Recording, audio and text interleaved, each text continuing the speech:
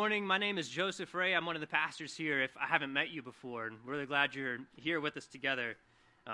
If you saw the text that we are looking at today, you may have been surprised. And you said, why are we studying a Christmas text 2 weeks after Christmas? Which, can you believe Christmas is just 2 weeks away? It feels like it's been a month and a half. Maybe it hasn't for you, but it has for me.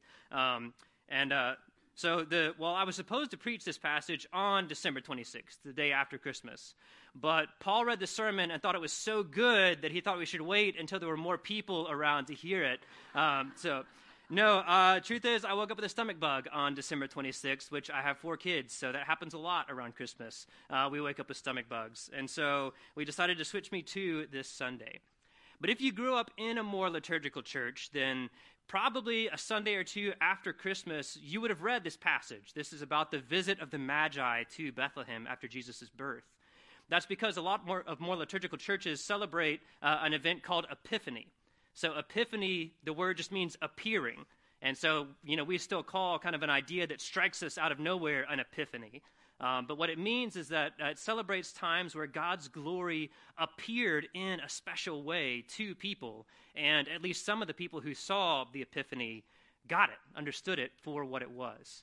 So technically Epiphany Sunday was last week, but we're non-denominational, so we can do what we want. So we're doing Epiphany today. So let's look at Matthew chapter 2, verses 1 through 12, which is on page 807 of the Blue Bibles. Matthew 2, verses 1 through 12.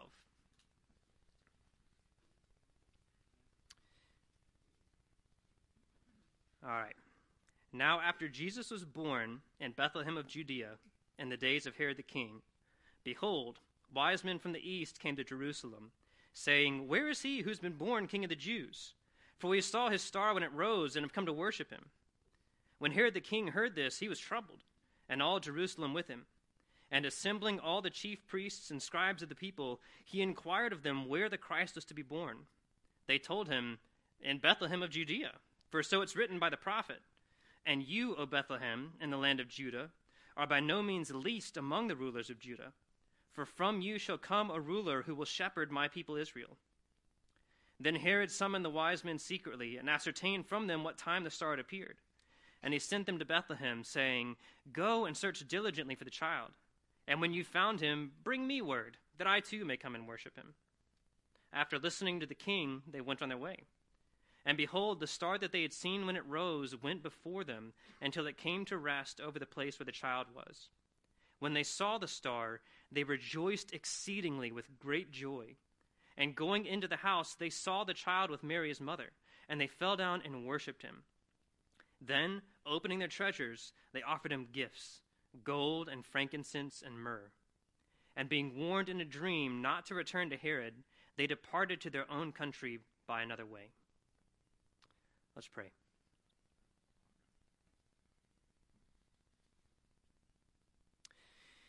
Dear God, here in this story, we see an epiphany.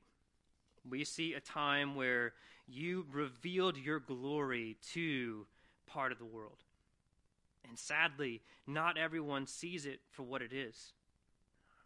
And so I pray today that as we look at this story, we would see and understand what you're communicating through the signs that you gave to point people to the glory of your Son. And I pray that we could have the right response. You would open our hearts so that we receive it for the good and glorious news that it really is. We pray this in the name of Jesus. Amen. So when we were having our 4th baby, we decided to do a little gender reveal surprise thing for us and for our kids. So we didn't know what we were having, and so we wanted to find out kind of all together as a family. And so I wanted to do, have a building demoed and have, blue or pink smoke, come out of the explosive. But I got voted down, so we went with cupcakes instead. We had cupcakes filled with either blue or pink M&Ms, I think. And there's this video that we have, I hope we still have it, of our 3 kids responding to, the appearing of what they're going to have, to finding out they were pink, that they're going to have a baby sister. And it's funny because there's 3 completely different reactions. So one child sees the pink M&Ms, understands it, and cheers, and it's super sweet, the reaction that you want.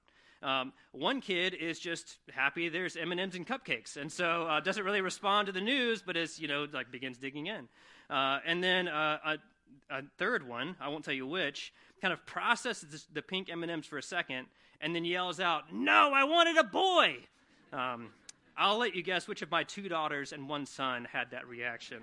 But the thing is, so these 3 kids get the same gift, the same news that they're having a baby sister, and have 3 completely different reactions to the gift.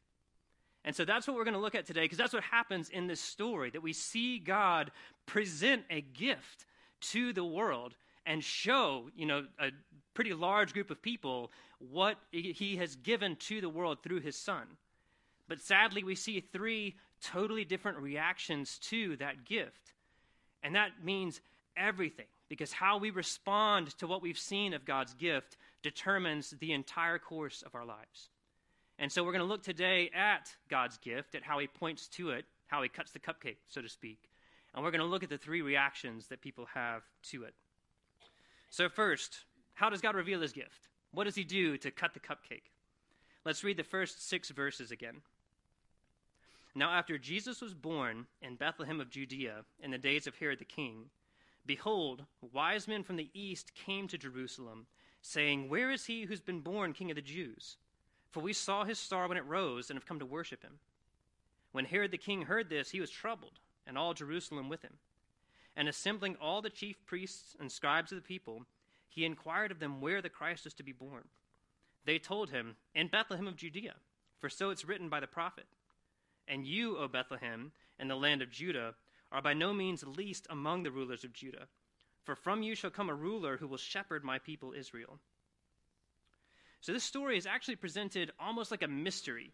I kept thinking of the Indiana Jones movie where they're looking for the Ark of the Covenant. And like one group of people has this medallion that, points the way to where the covenant is buried. But the other group of people has this staff the medallion has to sit on. And so they can't solve the mystery until they bring the pieces together. And then they can find it. The movie is completely historically and biblically accurate, by the way, if you've seen it. It is an utterly reliable guide to what the Ark of the Covenant is and does. So the Epiphany begins with the mysterious arrival of these magi from way over in Persia. So this isn't even in the Roman Empire, which is already kind of a hostile place to Judeans. This is the next empire over. So these guys come in sometime after Jesus is born. This could have been probably between 6 months and 2 years. We don't know exactly. But this procession of magi appears in Jerusalem. Now, I have to quibble with the song "We Three Kings" just a little bit for a couple of reasons. First of all, they bring 3 gifts, but we don't know how many there were. There could have been 3. There could have been more. So it's not 3. And they weren't kings. So that's a tradition that kind of grew up in the centuries after the Bible was written, but they're not kings. So what magi were they were sort of these men of learning who would sort of hang around the courts, usually in Eastern empires, but not just. They're magi in Rome as well. They worship pagan gods, so they study kind of like historical texts as scholars, but they also worship false gods, and they practice magic. And then they also study, they combine what we would call astronomy and what we would call astrology, of sort of studying the heavens, but also trying to use them to divine what might be going on in the world. And so, our translation here of wise men puts them in a more favorable light than the Jews at this time would have seen them in. So that's why I'm going to call them magi through the rest of the story, because we actually get our word magic from this same word, and that was something that Jews were forbidden to practice, and Christians. And so when Jews heard this word, they heard the word magi, where they would have gone as not kind of these venerable men of learning, they would have gone back somewhere like the book of Daniel. So Daniel was a prophet who served in Babylon in exile. So he served under King Nebuchadnezzar when Israel had been scattered into other places, and they lived this sort of tenuous and fragile life. And Nebuchadnezzar has this dream that terrifies him, and he summons all of his magi, his enchanters and his sorcerers and all his men of learning, and he demands that they tell him not just what the dream means, but that they use their magic, their powers, to tell him the dream. And they freak out because they say, no one can do that. We can't do that. No one has that power. And he actually threatens, he says he's going to kill them all. He's just going to wipe the slate clean. But Daniel hears about it, and he says, let me pray to the true God who knows and reveals dreams, and let me see if he will give an answer. And then he does, and God, the God of the Hebrews, the true God, reveals to him the dream and its meaning. And so Daniel actually saves the necks of the Babylonian Magi and becomes the head of all of Nebuchadnezzar's men of learning. And so that was hundreds of years before this happened. And so these Magi, in Jewish eyes, they are pagans, they're idolaters, they practice forbidden things, and their stuff doesn't work, kind of in their mind. And so they're more outsiders than ooh, look at these guys. They're not celebrities. But wildly enough, these men who live in spiritual darkness, sort of by the standards of Judaism, which are their true standards, they receive a light. They see a new sign appear in the heavens, and somehow they have enough knowledge. Probably it would have come from Daniel's tradition, since he had such a great kind of reputation among the Magi historically before. But they know enough to understand that it means a king of the Jews has been born. And so they come to Jerusalem, which is the capital of the Jews' region in Judea, which is the logical place you'd go if a king has been born. And they come with this mystery asking, where's the new king? We're here to worship him. But you find out that they come with half the mystery, and the Jews who are there in power have not received the other half of the mystery, or not received that half, because they have no idea what's going on. If you see the reaction in verse 3, Herod and all of Jerusalem are thrown into consternation. They're thrown into confusion. They're troubled. They're agitated because they don't know what's going on. And as we're going to see, Herod is particularly troubled by this. He has a particularly fierce problem with this. And so they don't get the mystery. Now, we don't know if this was a physical light like a comet or like a supernatural light given as a sign. The fact that it moves later in the story inclines me to think it's supernatural, but if you want to come to me with astronomical charts and tell me which comet it was, I'm not going to fight you about that. That's fine. But the point is that God put a light in the darkness to bring these foreign pagan idolaters to not just worship the king, but to reveal the news of the king's birth.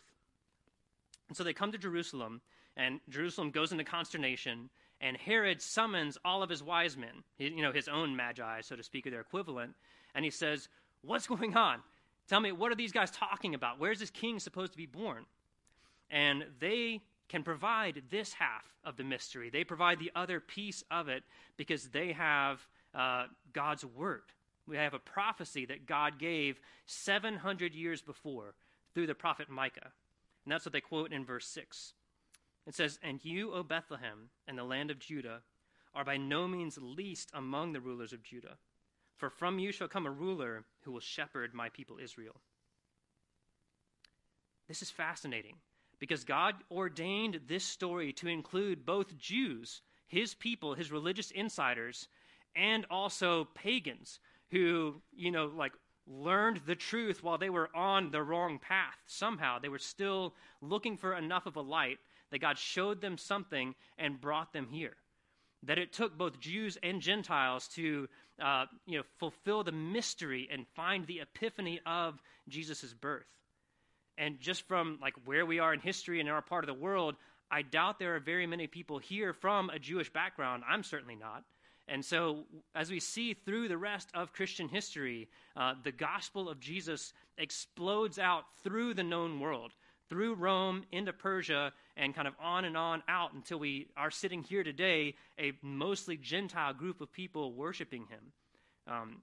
We could dig in on this, but it's just worth saying, God redefines insiders and outsiders for us. That he takes human categories of race and class and religious background and nationality, and he breaks them down to make a new humanity of people who are joined to him in Christ. Again, that was a freebie. We're not digging in on that today. But so they have Micah's prophecy.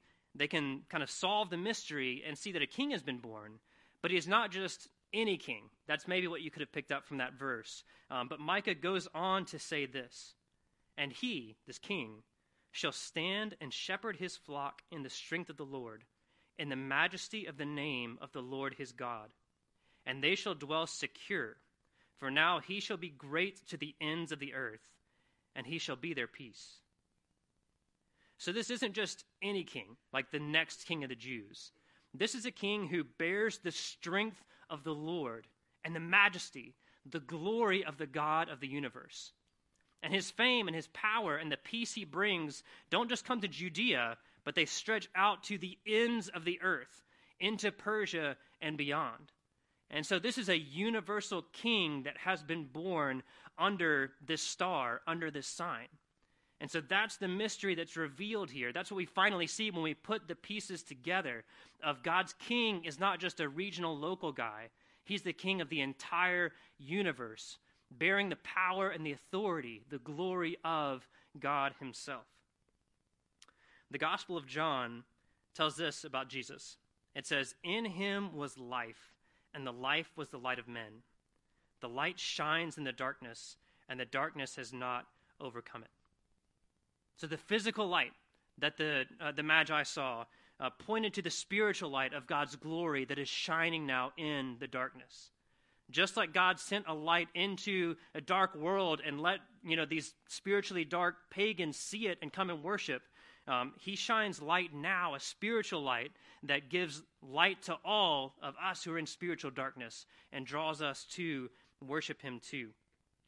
And the prophecy fulfilled points to the fact that God's word, which then was what's now our Old Testament and now includes the Old Testament and the New Testament, is ratified by that same cosmic power. The same God who could put a new light in the sky spoke through prophets hundreds of years before Jesus was born to prepare the way for his coming. And so his word is backed by that same character and is worthy of that same admiration and respect. And it points us to his king. And so how the story could end, maybe we would say how it should end, would be something like this. It would be Herod sets his crown aside because the true king of the Jews has been born. The religious leaders call a festival because the Messiah has finally arrived. God's chosen universal king is here. And then all of Jerusalem makes the 6-mile walk to Bethlehem. That's all it was, 6 miles. You could have breakfast in Bethlehem and be there by lunch, or breakfast in Jerusalem and be there by lunchtime. They make that whole trek to go and gather around and worship this new king that's been born. And they celebrate, and his word begins to spread from there on into the rest of the world. But sadly, as we see, that's not what happens. We see 3 very different reactions to this news of God's king being born. And the first response we're going to look at is King Herod's. So let's read verses 7 and 8. Then Herod summoned the wise men secretly and ascertained from them what time the star had appeared. And he sent them to Bethlehem, saying, "Go and search diligently for the child, and when you found him, bring me word, that I too may come and worship him." You can hear Herod's snakiness kind of even in translation. He secretly gathers the Magi, and he asks them kind of on the sly, when did this appear? He kind of gathers intel about what's happened. And then he says, when you found and worshipped him, come back and tell me. I want to worship him too. This is your moment. You go, but come back and let me know what you find. And we see his true response in the verses that follow our passage. In verse 16, which is a little bit later, it says that after the wise men are warned by God not to go back to Herod, so they go back a different way, they kind of disappear from Herod's radar, he flies into a rage, and it says that he sends soldiers to have every male child aged 2 and under killed in the region around Bethlehem. So, because see, in his mind, he's the king of the Jews. Herod's the king of the Jews. And we have historical records that show he was a monster, that if you saw him in a movie, you'd be like, that's not realistic. So he has his wife and multiple children of his killed because he thinks they're threats to his power. He has a group of locally famous people murdered when he dies so that there will be lamenting in the city when he dies, because otherwise people would have been going, ding dong, the witch is dead. So this is the kind of person that Herod is. And so a handful of babies in kind of podunk Bethlehem is nothing to him. And so he responds to the news that there's a king who's a threat to his power by flying into this murderous rage. He does violence to try to end it. Now, we're not going to spend a lot of time on this response because thankfully, in our part of the world, this is very uncommon. But kind of as we've seen, as we heard about our missions partners and kind of saw this week's going on in India right now, there are places in the world where if you begin worshiping God's King Jesus and you step away from the worship of your people, your people's gods, your people's culture, your people's government, that you become a threat that has to be shut down or eradicated. And so there are parts of the world where this is the normal response to someone coming to follow King Jesus. People respond to this epiphany in this same way. And so this should drive us to pray for our brothers and sisters who are in persecuted places, particularly India, the Middle East, and China. But it's also worth hearing this warning from the Gospel of John. John warns this: "This is the judgment. The light has come into the world, and people loved the darkness rather than the light, because their works were evil." See, it's possible, even for someone who doesn't do actual violence to Christians or to Christianity, to have something that they love so much, a belief, a relationship, an appetite, or a habit, that when God's light shines on it and exposes it for what it is, we would rather have the darkness instead. And so we try to shut out the light by saying, "Don't talk to me about that." Or we flee and run away so we can stay in the dark with this thing that we would rather have than God's glory. And so that's why we as a church, when we're in community, we practice confession with one another, not just on Sundays, but also kind of in smaller groups and homes, because we know that we have darkness inside us still, and we need God's light to shine into that darkness so we can be sure that we're not holding on to something that we would rather have than God's glory. That's a similar response to what Herod does. Before we get to the Magi's reaction, there's actually a second response that's so subtle we only see it because of a curious absence. See, all of Jerusalem saw the Magi come. And at the very least, the chief priests and the scribes, so the kind of the public religious leaders, kind of saw the mystery all put together. Everyone probably heard it, of kind of what everyone was saying. And so the people knew that, there's good odds at least that God's king has been born a 6-mile walk away. But the Magi are the only people we have record of who go to Jerusalem. For whatever reason, chief priests, scribes, the inhabitants of Jerusalem, they just don't go. They can't be bothered to make the couple-hour walk to see if this news is real. And they just disappear from the story. We don't know why this is, but it's just as sad for these people's sake as Herod's response. So maybe they didn't go because they were afraid of Herod. Maybe they just didn't think that God could possibly have spoken through, pagans like those Magi. But they didn't even care enough to check it out. And they end up in the same place as Herod. They stay in the darkness. The danger here is that at some point in our lives, we just lose interest in Christianity. The Apostle Paul wrote these sad words in 2 Timothy. He wrote, "Demas, in love with this present world, has deserted me and gone to Thessalonica." Demas had been with Paul. He'd been with the apostles, one of the people who was living on mission for God's kingdom. But something happened that made him decide he loved the present world more, and he just kind of left. He just sort of spiritually fell asleep.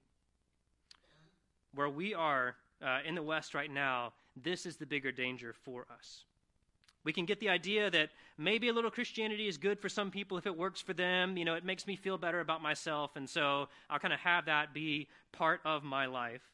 But it's not worth upending my life for. I'm not one of those crazy Christians who believes everything or does all the stuff.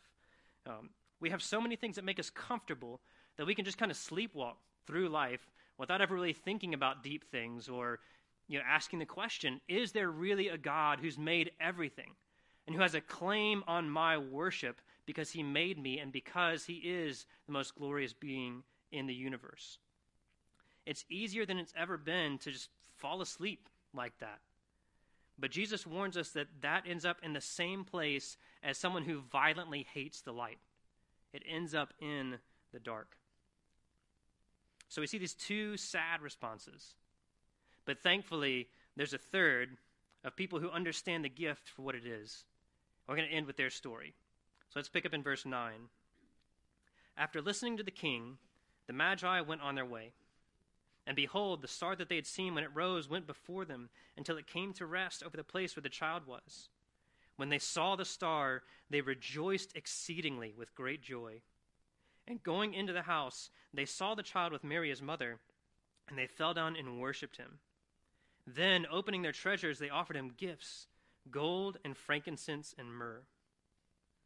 So the Magi see the light again, and somehow it guides them to the house where Jesus is living with his family. Look at verses 10 and 11. They rejoiced exceedingly with great joy. This is a way that Greek and Hebrew literature would try to convey a really intense emotion as they just sort of pile up the words. So they rejoice. They rejoice exceedingly with great joy when they see this new king. And they're ecstatic. And they go into the house and they meet him, and these guys who, even though they weren't kings, they were venerable men, and they were rich men, they gave rich gifts. They fall down and worship a baby who's somewhere around a year old, which is almost like a silly thing to imagine if you build the picture in your mind.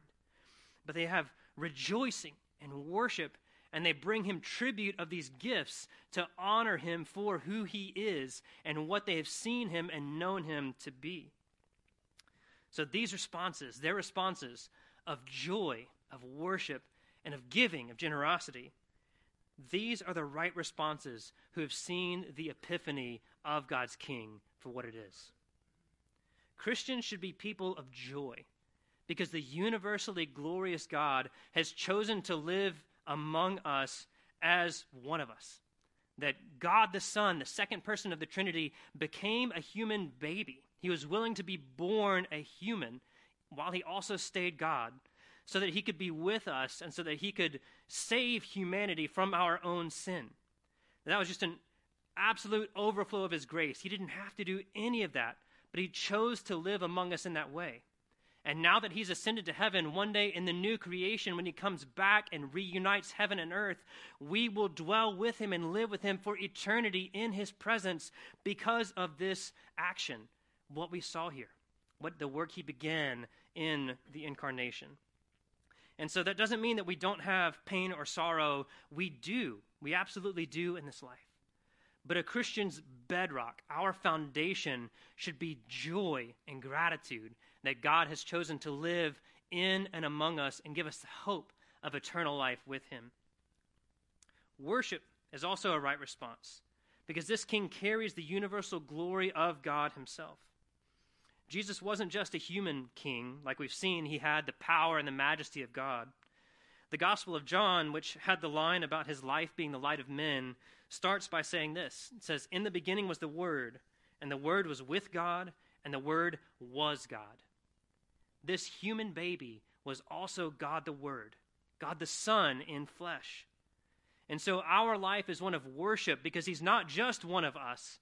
He's also someone who's completely above us, representing the God of the universe, because he is the God of the universe.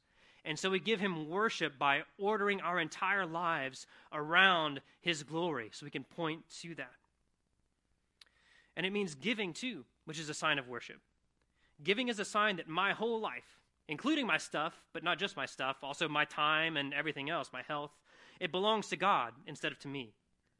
When we see the generosity of God the Father being willing to give up his own Son for our sake, and when we see the generosity of God the Son being willing to be born into such a humble life and such a humble course, even when we see the generosity of God the Holy Spirit who comes and lives in our hearts among us right now, sinners though we are, when we see that generosity and we see it truly, then we too become generous just like he is generous. We adopt his character.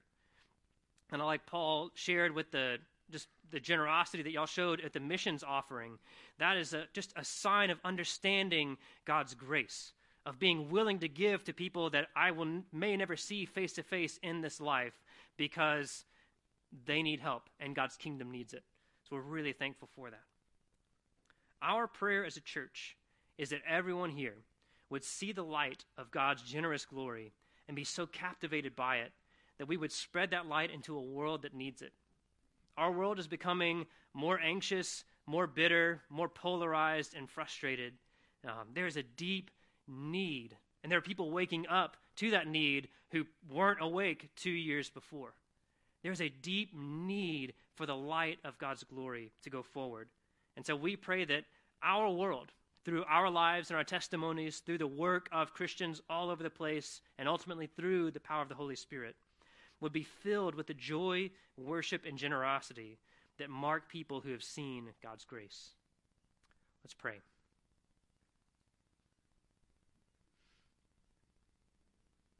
God, we thank you for this epiphany that we got to study today.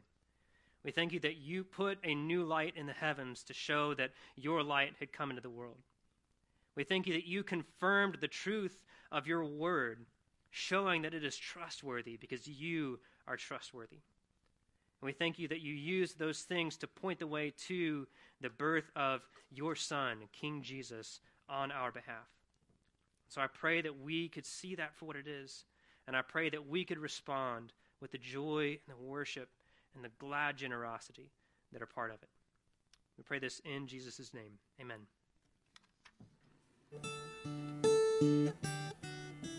If you all please stand for the closing song.